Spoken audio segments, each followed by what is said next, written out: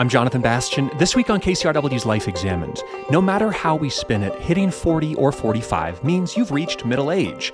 And even without a major midlife crisis, entering your fifth decade can be difficult. Possibilities do narrow, choices do get made. You do find yourself closer to death, and you do find yourself having either succeeded in some major life projects or failed in major life projects, and then having to come to terms with that. And later, the great essayist Jeff Dyer joins us to talk about his latest book, which explores the idea of an artist's final work, with many great detours through Nietzsche, Beethoven, and Jack Kerouac. The value of a life can't be assessed chronologically. That is to say, it's not like the only bit that matters is the last bit, because if that were the case, then, well, we would all arrange our lives very, very differently. An MIT philosopher and Jeff Dyer join us for a particularly philosophical hour of Life Examined that looks at midlife and the end of life.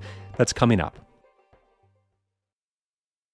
In a culture obsessed with youth and beauty, reaching your 40s or 50s can be a daunting milestone. No longer young, but not yet old, life's midpoint provides a moment to stop and assess.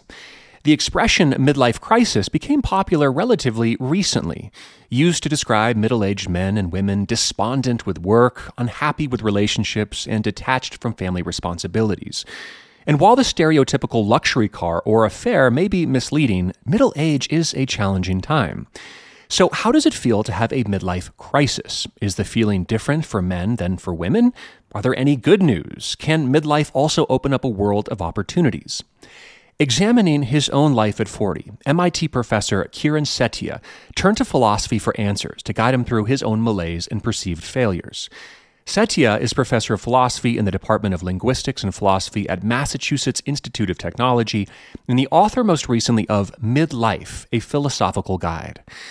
Well, Kiran Setia, welcome to Life Examined. Thanks for having me. If we step back and think about what midlife is, or this idea of a midlife crisis, what is our conception of it? I think, how do we approach it when we kind of bring it up in conversation? Well, the midlife crisis is funny and unusual in that, unlike most sort of cultural tropes, there is a definite point of origin. So in 1965, Canadian psychoanalyst Elliott Jaques publishes an essay called Death and the Midlife Crisis. And that is where the phrase originates. And it's about being in the middle of life and the proximity of death and the sense that you've sort of reached the crest of the hill and it's looking at best like a plateau, but maybe downhill from now. And this really sort of catches on in the 70s, this idea that the midlife is a time of reckoning. And then the sort of potted history of what happens in the social sciences in the 90s and 2000s, a bunch of medical sociologists and others ask, does this really happen? And there's a kind of wave of research debunking the idea that the midlife crisis is a real thing. That's to say that lots and lots of people have a period of crisis in midlife. And then there's a second wave that happens in the early mid sort of aughts, in which economists working on life satisfaction and happiness discover that life satisfaction over the lifespan takes the form of a gently curving U. So it starts high in early adulthood, bottoms out in your 40s roughly, and then goes up again in older age. And that's something they see around the world for women and for men. And so while the idea of midlife as a time of acute crisis might be an exaggeration, there is some evidence that it's a period of relative malaise, a period of sort of relative difficulty. And, I think the stereotype remains the guy buying a Ferrari and leaving his wife. And that may not be accurate or advisable, but there is something to the idea that midlife is especially challenging for us. Talk to me about your own experience with this. I mean, I'm sure that the writing had to come out of thoughts, feelings, experiences that you were having entering midlife. Absolutely. I mean, it's sort of, my story is the opposite of clickbait. How did I write a book about the midlife crisis? The answer will not surprise you. I mean, it was exactly coming out of my own experience of crisis around midlife. And speaking of the label and how it informs one's understanding, I reached for it straight away, in part because I think it's sort of funny to describe yourself as having a midlife crisis. I enjoyed telling people that, and it was a way of talking about something that was quite difficult with a little bit of levity and irony. Yeah. And I mean, for me, the focus of it was on work in a way, and that I was a philosopher, I was an academic, and the academic career is one in which you have to get a PhD, and then you have to get a job, and then you have to get tenure, and then you have to get promoted, and you have to publish, and you have to teach another class. And there's this sense of a constant grind of getting things done. And at a certain point, I got tenure, and I sort of stepped back and took a breath and thought, well, what am I doing with my life?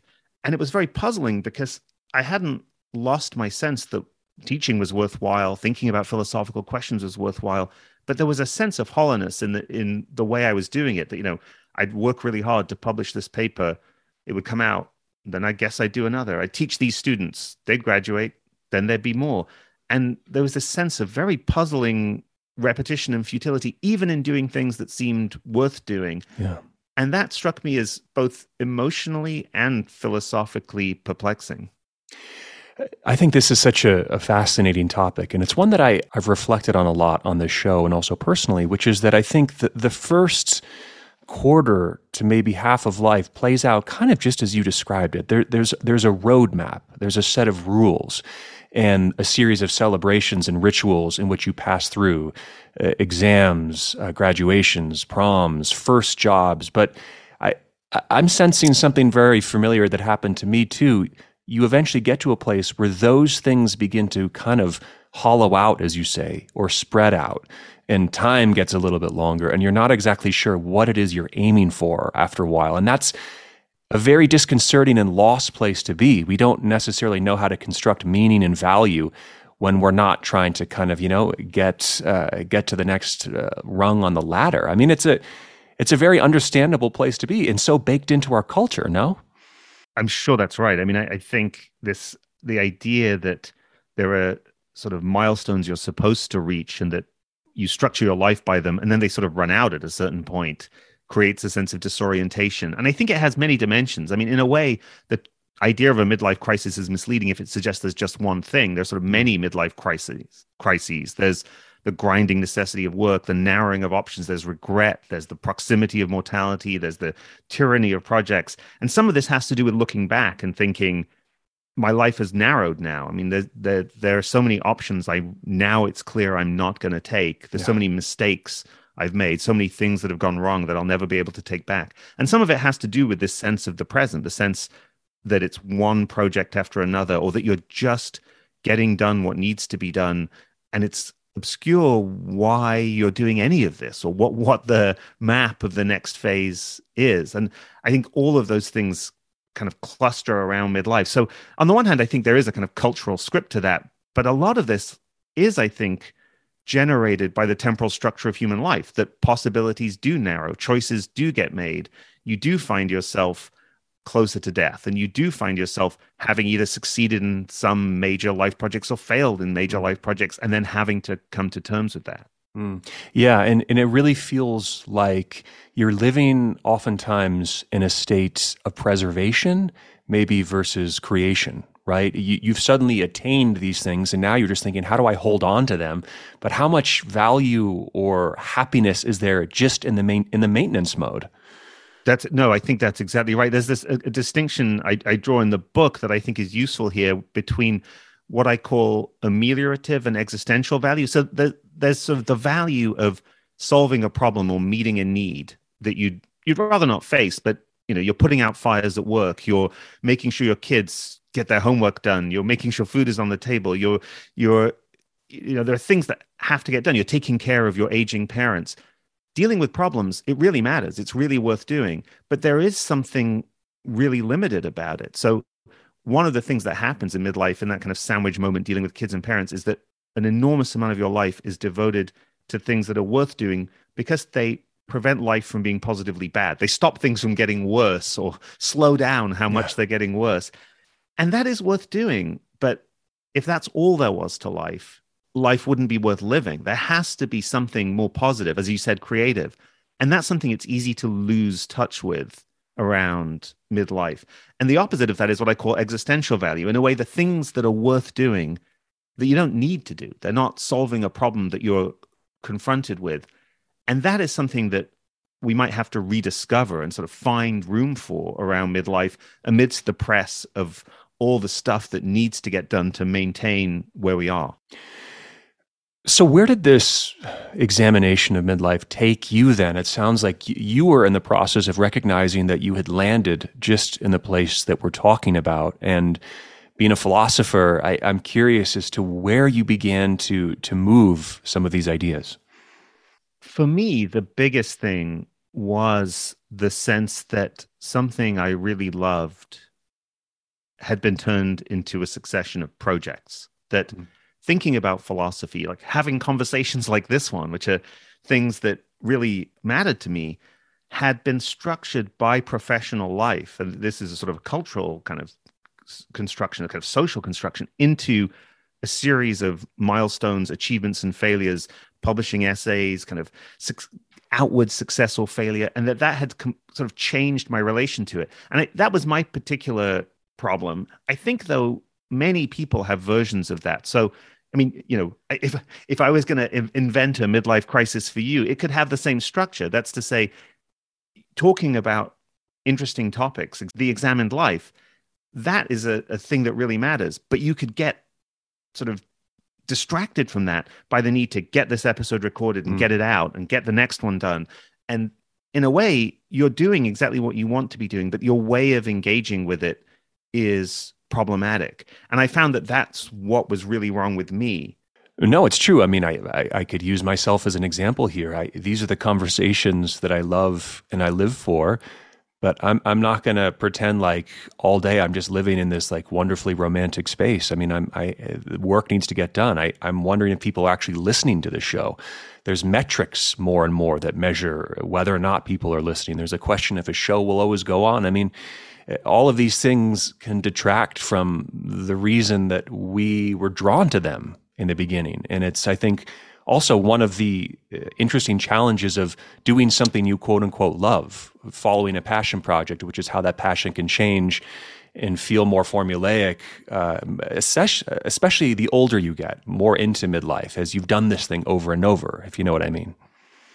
Absolutely, yeah. And I think that structure you're describing has become increasingly pervasive, whereby things that matter get turned into projects with achievable end results. So think about the way in which relationships or friendship can now be tracked by the number of likes your Instagram post gets. So you can take something, namely how you interact with friends, and turn it into a matter of achievements, projects that can be measured. And I think that is a kind of distortion. And it can come to seem inevitable. So there's a kind of distinction I draw that I think is very useful here between what I call telic activities. This is from the Greek word telos, or end, which aim at an end point, projects, like walking home or getting a promotion or getting married, where there's something you're trying to do. And that it's very natural to focus on those as sources of meaning, but they have a kind of self-defeating structure. When you're engaged in a project with an endpoint, satisfaction is always in the future, you're not there yet. Or once you achieve it, well, it's in the past, that's over. And while you're engaging in a project, what you're doing is taking something meaningful and trying to finish it. It's like you're trying to take this source of meaning and get rid of it, get it out of your life. And there's something really perverse about that. And it's easy to feel like everything that matters is a project, is a kind of achievable in that way. But actually, not all activities that matter are like that. And there are also what I call atelic activities that don't have an endpoint. So it might be talking to people about the examined life. There's no particular endpoint at which you're sort of done with that. It's just an ongoing life process. Or parenting. There's all kinds of things you have to do, but parenting is not a project that ends at some point. It's an ongoing relationship. And those kinds of activities, when you focus on them, these atelic process-like activities, you find that satisfaction isn't deferred to the future or archived in the past. If you want to be talking about the examined life, well, you're doing it right now. There's nothing more. You don't have to wait. It's right here. And your engagement with those things doesn't exhaust them or sort of expel them from your life. And so for me, the kind of biggest shift was taking what I was doing and changing my orientation towards it, so that I was, instead of, engaging with philosophy, thinking about philosophical questions in order to publish another essay or achieve some other outcome. Instead, thinking, well, yeah, I'm going to write essays, I'm going to teach classes, but the point of that is really to be engaged in talking philosophy with people, thinking about philosophical questions. And I think that same shift could happen in parenting or in many different walks of life. And if I have this right, I mean, the roots of this idea, which are very powerful, go back hundreds, if not thousands of years. I mean, this is very Aristotelian. Can you just talk about maybe some of the Greek roots of some of this thought? Yeah, absolutely. So in the Nicomachean Ethics, this is Aristotle's sort of one of his great works in moral philosophy. He sort of applies a distinction between what he calls kinesis, or sort of, which is like the projects, getting things done, and energeia, with these activities that don't have an endpoint. And one of his observations there is that living well is, in a way, a process. It's not like there's an endpoint at which you're sort of done. Like, I've lived well now, I guess that's, what will I do next? It's an ongoing process that you engage with. And so in a way, the things that really matter in life, how you live, have to have this process-like structure. They're more process than project. And so that idea is one that I think sort of develops in his ethical thought, but it's also present in Eastern philosophy as well as in Aristotle. So you get it most clearly, I think, in the Bhagavad Gita. There's a point at which Krishna, the god, is talking to Arjuna before battle and says, your authority is in action alone and never in its fruits. Motive should never be in the fruits of action, nor should you cling to inaction. Abiding in yoga, engage in actions. Let go of clinging and let fulfillment and frustration be the same. And it's very puzzling. It's sort of, well, don't focus on action, but engage in actions. Let go of clinging and let fulfillment and frustration be the same. What could this mean? And I think the idea is precisely that it's not that you're supposed to stop doing anything. It's that the way of doing it, in which you're focusing on the process of what you're doing, less on the outcome, is a kind of shift in which you're liberated from success and failure to some extent. You're liberated from this sense of repetition and futility in one project after another. So I think that the idea comes up in these different traditions, and it is a form of sort of philosophical interpretation of the slogan about living in the present. It's a way of understanding what living in the present might be, because these atelic activities where there isn't a kind of endpoint in the future you're aiming at are ones that, insofar as you're engaging in them, you're fully realizing those activities. You're fully doing what matters in the present moment. And I think there's real wisdom in that. Yeah. This is something I've felt a lot personally. I've talked about it a bit on the program, but I'm in this process of training for what is called an Ironman race, and it's the distances are so crazy and outlandish that in many ways I'll never be able to compete at the full distance or win a race or win my age category. That's not the point, but it's hit me the amount of training and time that's gone into it. I went into it initially thinking it's okay, you're just doing this for the race. It's all about getting through that moment and, completing it in less than 12 hours. But, it's really changed in the sense that I've realized I've committed so much of my life now to the process of it, to seeing my body change, to falling in love with the different disciplines, to the social interactions it's created, to the mental effort and trying to be good at multiple things, that at this point, I've understood for me it's a lifestyle, it's a way of being, and that the race is kind of superfluous when it does happen in October. And I think that these big goals can sometimes be a starting point to get us to the rediscovery of process, right? That maybe they're the kick in the butt we need to get out the door, but the mind shift has to change at a certain point, if that makes sense. Well, yeah, I love that example. It's sort of the shift from thinking I'm training in order to do well in this race. Right. So you're sort of to thinking I'm going to sign up for the race because otherwise, I need to have some structure. But the point of this is to be engaged in a certain kind of lifestyle. I mean, right. I think that example brings out in a kind of microcosm both the shift from telic to atelic activities, from focusing on projects to focusing on the ongoing engagement, and the shift from ameliorative to existential values. Because in a way, what hobbies like that exemplify most vividly, and the reason why, in a way, hobbies like that have a kind of profound significance for our lives, is that they're the paradigms of things that are worth doing and that we value, that are not answering some need or solving some problem. They're things you do, but you don't need to do. And I think that recognizing that, sort of recognizing the value of that, is a way of recognizing why life is worth living at all, and feeling like life isn't just a bunch of problems that you've got to try and neutralize, but has something positive to offer.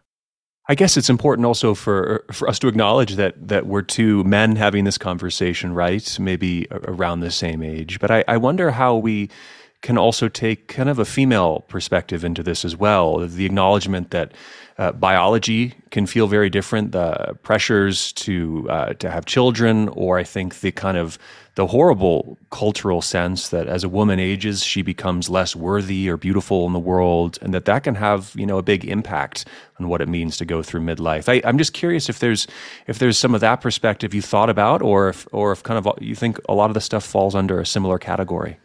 I think it's mixed. I mean, on the one hand, I think it's definitely true that the cultural stereotype now is, as I said, of a man buying a Ferrari and leaving his wife. And it's a stereotype that is in a way self-serving. It's it's an excuse for bad behavior. And that is a kind of gendered phenomenon.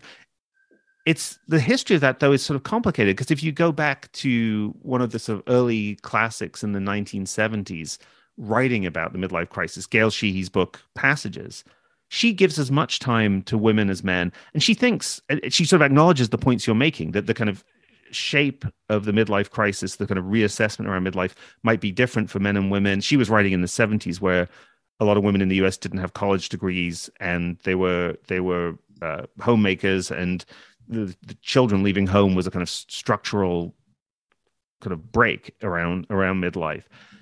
Some of that has changed, but it's also true that the evidence that sort of in the last 10, 15 years economists have provided suggests that the sort of general dip in the U curve is something that happens for men and women. So I think I think you're right that there are kind of bound to be differences in people's experience, but I think that and it's very hard to generalize about that. But I think the main thing to push back against here is the kind of stereotype that this is a kind of thing that men go through, and not a kind of reassessment of life that every human being is likely to be in a position to make, and it's going to take a different form for each of us individually, and maybe there are patterns to that. But I kind of think the use of this as a kind of excuse for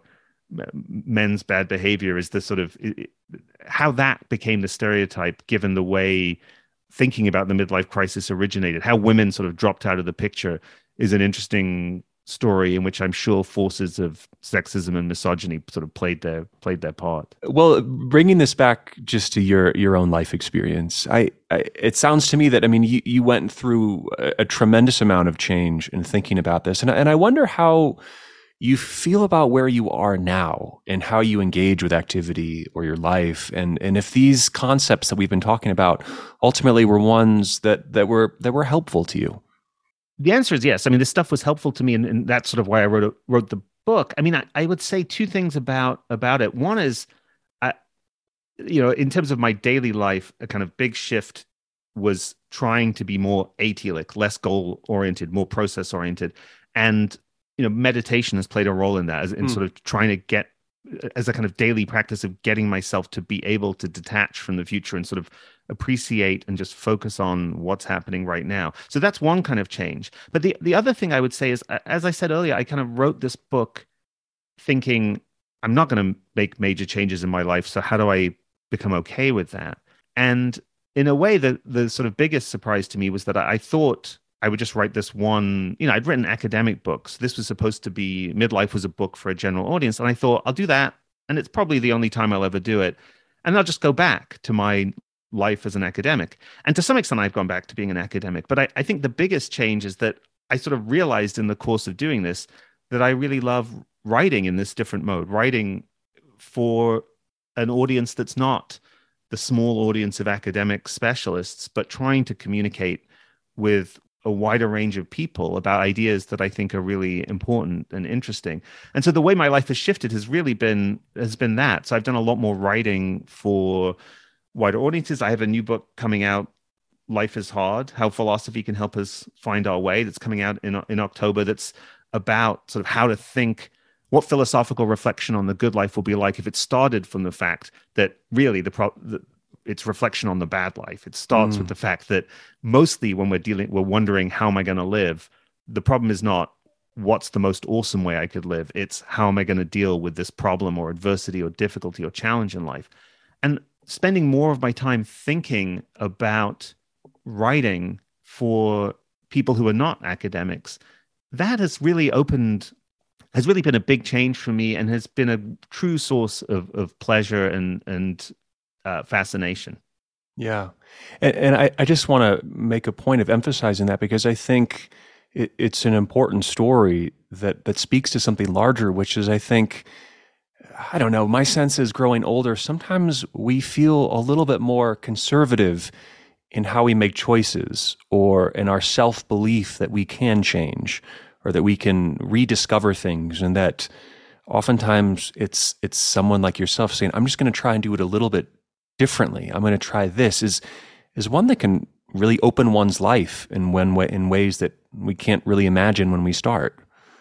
That's definitely my experience. It's sort of exactly what I didn't expect in writing Midlife, which was I thought I would put this to bed and then go back to my previous life unchanged. And I was wrong about that. And I think that's definitely something I learned from the experience of writing the book. Well, as we begin to close out, I wonder if there are any other points that we didn't get to, or people in your journey that helped you, or writers, or just final inspirations that were kind of instrumental both in the process of this book and in any changes you made yourself. There's so many dimensions to this. It's hard to touch on everything. I mean, I think one thing we haven't really got to grips with in this conversation, that's hard to get to grips with, is the kind of regret that isn't just about the inevitable missing out on options, but the kind of regret in which something really has gone terribly wrong. You've done something that you really wish you hadn't, or something awful has happened to you, and there's no denying that it could have gone better. And that's a form of regret that I think, again, philosophy has something to say about. And a lot of that has to do with, I think, attachment to particulars, sort of recognizing the ways in which the particular shape your life actually takes is always dependent on the particular kinds of things that happen, including the terrible things. And so the clearest case of this is when you look back and realize that something bad happened, but you wouldn't have met your partner otherwise. You wouldn't have had a kid. Someone you love wouldn't even exist otherwise. But I think more generally, recognizing the ways in which sort of the particular things you're attached to in life depend often on some of the terrible things you look back on is a way to reframe those things. I think doesn't make everything all right, but does give a kind of sort of consolation in which one can at least achieve, as it were, kind of ambivalence about some of the things that have been difficult in life. Yeah. And that's a kind of dimension that I wouldn't want to downplay. No, I think that's really important. I mean, I see this on this show or my work as a therapist. I mean, that trauma can turn one's life around in very hard and dark and negative ways, but for some, it's probably the most important thing they had to overcome, and informs the rest of their life as an ally, as a guide, as a body of work, as the reason they ended up somewhere in a much more positive place. So I think it's a reframe that actually does play out quite commonly around us. Yeah, and I think that's right. And I think the way you put it strikes me as exactly right, which is sometimes yes, I think this is a way to try to reframe things. And sometimes you just think, no, that was unmitigatedly bad, and that happens too. But I think this sort of sense of looking at the way in which something bad in your life made possible all kinds of other things to which you're attached and you wouldn't wish away, can sort of, mitigate the kind of the sting somewhat. Well, Kiran Setia, if I may say, this has felt like a very atelic conversation. I've just been lost in it and enjoying it. So I think maybe we both did our job today. Would you agree with me? I hope that's true. I've really enjoyed talking to you, and thanks so much for inviting me to do this. Yeah, absolutely. Kiran Setia is professor of philosophy in the Department of Linguistics and Philosophy at Massachusetts Institute of Technology and the author of Midlife, a Philosophical Guide. Once again, I love the conversation, and we appreciate the time. Thanks for having me. When we come back, sailing off into the sunset or going out with a bang, we'll hear how different people have navigated their twilight years, especially artists. The great essayist Geoff Dyer joins us for the second half of the show, coming up after this short break. And a quick note about the segment you just heard. We got the idea to interview Kiran Setia from a member of our Facebook page, JC Kangilla. This is a reminder that we're always looking for new, good ideas, and some of these ideas will end up on the show. So if you haven't done so yet, please join us on our new page and help us grow the Life Examined community. It's an open forum to share ideas, interact with the content, and go behind the scenes of the show. You can find a link to the group at kcrw.com/lifeexamined or by searching in Facebook for KCRW Life Examined.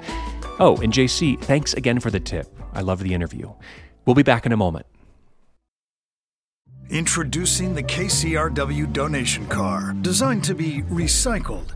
This first-of-its-kind vehicle will save you time, space, and hassle by disappearing.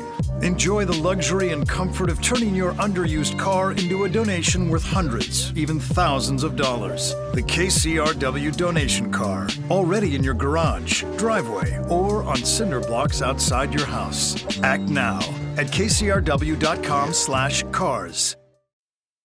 I'm Jonathan Bastian, back with Life Examined on KCRW. We just heard Kiran Setia, professor at Massachusetts Institute of Technology and the author of Midlife, a Philosophical Guide, explain his own struggles with midlife and how the process of writing this book profoundly changed him in ways he didn't expect. So why do we think that our best and most successful years are defined by youth? Can flourishing still happen at the tail end of our lives? And how do we make sense of those artists who were the one-hit wonders early on and then fell apart later in their life? Joining me next is Geoff Dyer, writer and author most recently of The Last Days of Roger Federer and Other Endings. Dyer has written on a wide range of topics, and his older books include But Beautiful, a book about jazz, Out of Sheer Rage, In the Shadow of D.H. Lawrence, and Yoga for People Who Can't Be Bothered to Do It. Geoff Dyer is originally from the UK, but now lives in Los Angeles, and it's a pleasure to have him on Life Examined. Welcome. Oh, thank you, Jonathan. My pleasure. You and I both have an interest in a philosopher who people think is probably fairly depressing and dour, but I tend to love, who is Friedrich Nietzsche. And even though your book references Roger Federer, actually I think there's a bigger person in the background looming who is Nietzsche. And for our listeners who haven't read much of him or this idea of the eternal return, I wonder if you could tell us who he was and why you're interested in him. Yes, absolutely. Well, there is a kind of Roger Federer connection. Basel, which is where Nietzsche was employed for a while as a philologist. And then he, for various reasons, he abandoned that life of being a boring philologist and became this kind of vagabond, a kind of renegade in every way, wandering around Europe with no institutional affiliation. For a while, he was a great admirer of Wagner's, became a great disciple and promoter of Wagner's music.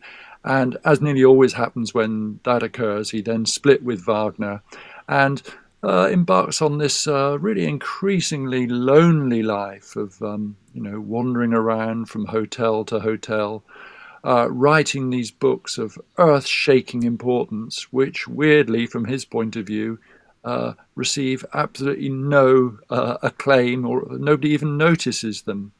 And at some stage, he hits upon what he thinks is his most important idea, the eternal recurrence, which professional philosophers have been very troubled by. It's such a weird idea, but because I lack any training in philosophy, I took to it like a duck to water.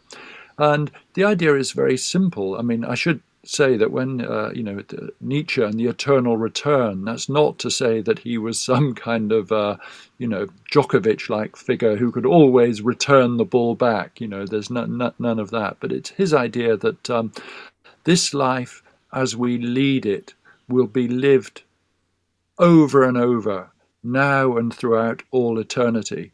So the idea is that it's by the fact that we're condemned to living this life unchanged over and over forever, what that does is it really emphasizes the importance of this one life. I mean, if you think of the various ideas of the afterlife, either the Christian afterlife where we're all in either heaven or hell, that relegates the importance of what happens in this life, and then there's this kind of some idea of of karma and being resurrected into a different species or something like that.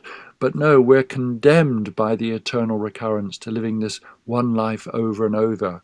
And the first time, and Nietzsche sort of comes out with different versions of this, but the first mention of it is in his book The Gay Science, when he says something like, what if someone said to you, this life you'll live over and over with all its humiliations and pains and disappointments.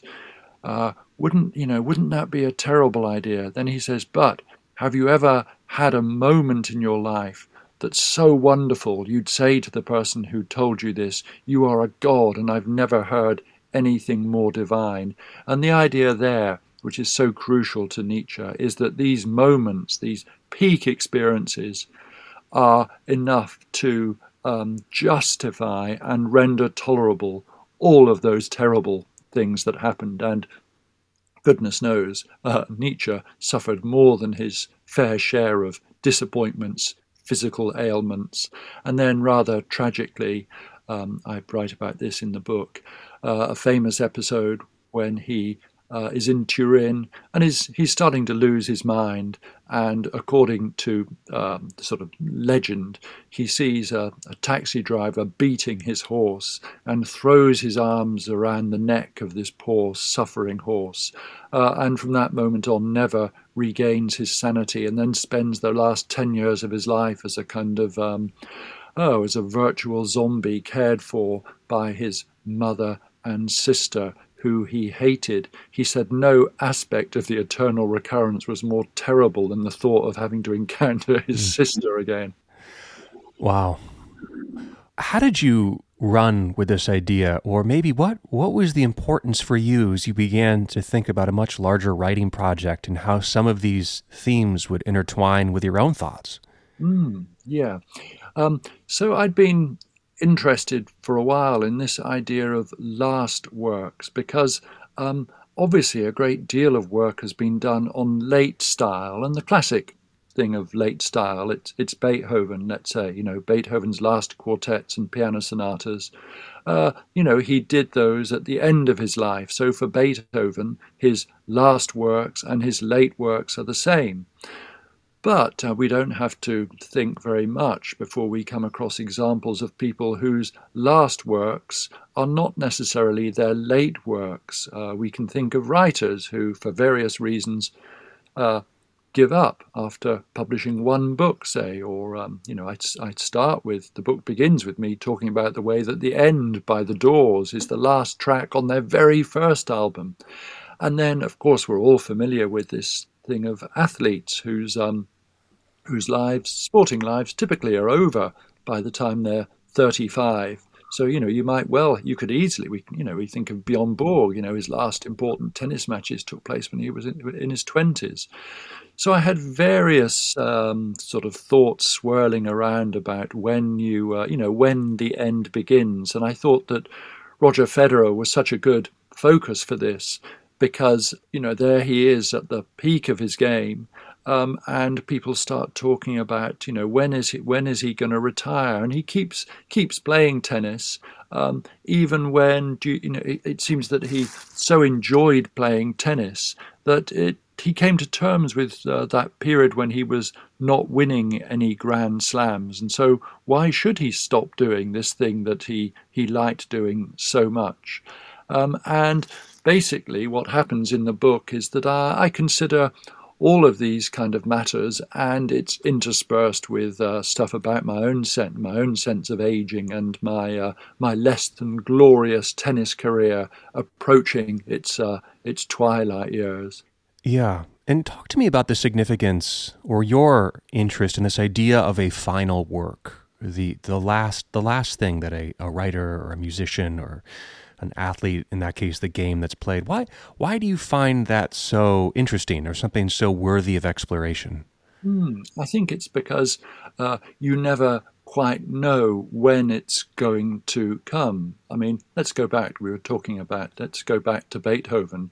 With Beethoven, yes, there's a real sense of his life coming to an end and his exploration of the possibilities of music, being advanced so far. Okay, so there it is. Things are coming to an end there. But then we can, if we think of, say, a photographer that I'm very interested in, Garry Winogrand, who became quite suddenly ill. And at that point, when he died, it turned out that he'd taken an awful lot of photographs. He was living in Los Angeles, taking an awful lot of photographs out on the street.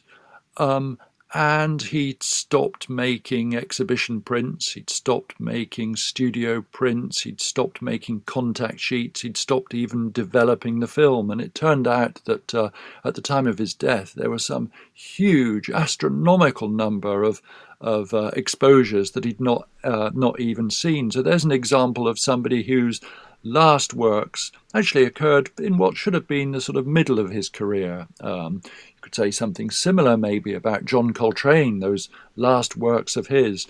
They're the last works we have, but there's no real sense that Coltrane was there. I feel that the last recordings that we have of Coltrane mark a possible transition phase as opposed to a terminal phase.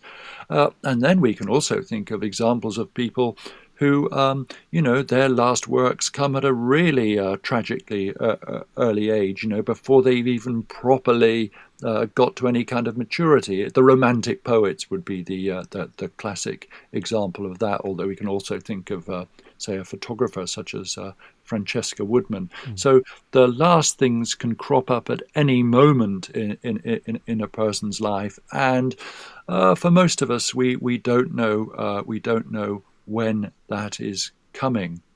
There is this phenomenon that you write about, and I think you talk about Jack Kerouac as a very interesting example. He produced On the Road, which would have been kind of early to mid-career for him, but then his decline after that book, this book that was comprised of spontaneity and of pure energy in life, and then after that, we don't really see anything like it again. And there's also the great examples you mentioned, certain poets, I think of Rimbaud, or those that died so young we don't know where their work could have gone. But I think we really grapple with these different subjects and when the brilliance occurs and when it fades, and all of that stuff to me seems like really rich stuff to think about. Yes, I find that there's sort of several ways of looking at Kerouac is such an interesting example. On the Road, I believe, remains a great book. It's a funny book in that it's one of those books which you're meant to grow out of. You read it when you're 20 or whatever, and you're so intoxicated by it. And then you grow. I'm 63 now, and I'm still waiting to grow out of it. It gets richer and richer for me whenever I reread it. But yeah, I'm glad you've mentioned Kerouac, because I think that he illustrates a really important point, which is that the value of a life can't be assessed chronologically. That is to say, it's not like the only bit that matters is the last bit, because if that were the case, then, well, we would all arrange our lives very, very differently. It seems to me that Kerouac's is a really heroic life in that he stakes everything on the road. There's quite famous exchange where I think it's been rejected On the Road has been rejected by a publisher, and he writes, I know what will happen. Eventually, On the Road will be published with a few changes and a few cuts, and it will duly take its place as one of the great American novels of this time. And there's a long wait for it to get published, but it is eventually published, and it is the triumph that Kerouac hoped for. And then he becomes sort of imprisoned by this idea of spontaneous prose, although actually it's quite interesting as we look more closely at the composition of On the Road, we realize that he did revise it quite a lot. He revised it in order to make it more spontaneous, interestingly. But yeah, then Kerouac becomes both a celebrity and a kind of alcoholic buffoon, and we've all enjoyed watching that footage of him being sort of drunk on various talk shows. But nothing that happens in those boozy, lonely, rather sad later years of his life, and he dies very young, by the way, nothing invalidates the triumph. The publication of On the Road, I think, was important enough that it meant he was indemnified against ever making or having made a mistake in his life.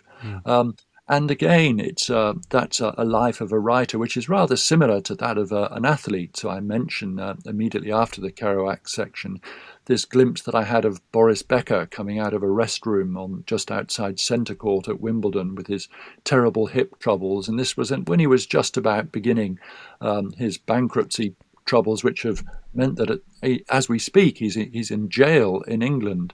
And, it's easy to view Becker as a sort of rather ridiculous figure. But, the fact is he'd won Wimbledon 3 times by the time he was about 22 or 23. That is a great life.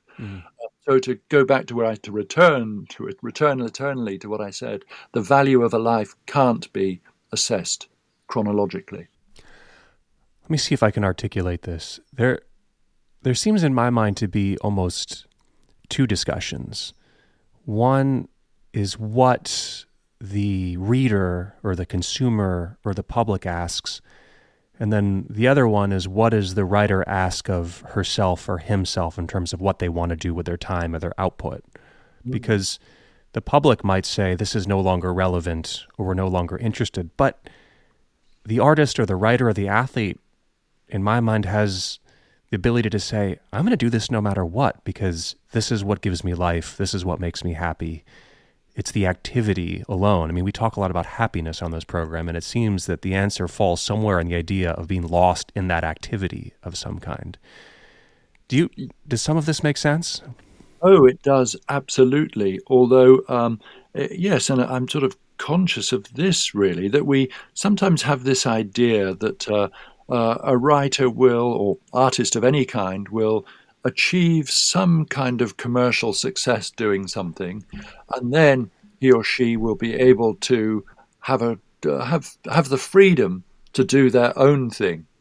Right. Well, that can happen, but sometimes it doesn't, because it turns out that there's a lot of pressure that comes with commercial success, and also people can get addicted to that kind of commercially successful work. I mean, my own case, I think, is a quite interesting one, that the complete failure of my early books really meant that the stakes were so low that I was able to do what I liked. And similarly with Nietzsche, to bring it back to where we started, Nietzsche's failure as a writer was absolute.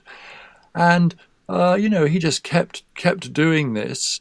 And he became gradually, convinced, more and more convinced, that the way the world was ignoring his work was a greater and greater sign of how urgently it was needed. And of course, it's not entirely surprising that he goes nuts like that.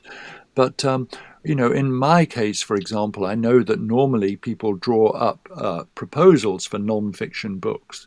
But I felt that the way for me to do things, it's better if I just write the books and then hope somebody will take pity on me and publish them, because then also the book is exactly as I want it to be. And that sort of suits me rather well. It's the way that I've been able to publish what on the basis of a proposal would sound like an unpublishable book. I'm just thinking again of certain writers or folks at the end of their life that almost seem to turn into more spiritual figures. Like I think of Tolstoy and the death of Ivan Ilyich, or other folks, or a lot of T.S. Eliot becoming more Catholic, or so many other British writers becoming Catholic at the end of their lives. I wonder what happens in the psyche as one ages, and suddenly these questions of God and life and spirituality and mortality become more present. Of course, Tolstoy's Death of Ivan Ilyich is such a classic example of that. I have a great fondness for that film version of that book, Ivan's XTC, which you might remember from a few years ago, about a sort of, I think, a Hollywood agent whose life is all sort of coke and hookers, and then in an Ivan Illich-like way, he's faced with the kind of futility of his life when it turns out he's getting ill. But yeah, there's of course. So one is as one gets older, one is sort of confronted with these things. But I have a great admiration for those last essays of Christopher Hitchens, a writer that I feel ambiguously about for most of the time, but I very much admired his absolute rejection of any kind of consolation, and his commitment to the idea that it's this life, this is the only one that counts, and there's not going to be any redemption or any helping hand in the afterlife. I find that's all the affirmation I need, and of course it's a very Nietzschean kind of affirmation. I've been speaking with Geoff Dyer. He's the author of The Last Days of Roger Federer and Other Endings. Geoff, I enjoyed it so much. Thank you. Thank you, Jonathan. All right, that's all for this week. The producer of Life Examined is Andrea Brody. You can connect with me on Instagram at Jonathan W. Bastian, and you can find a link to our archives online at kcrw.com/lifeexamined. Have a wonderful day, and we'll see you next week. Take care.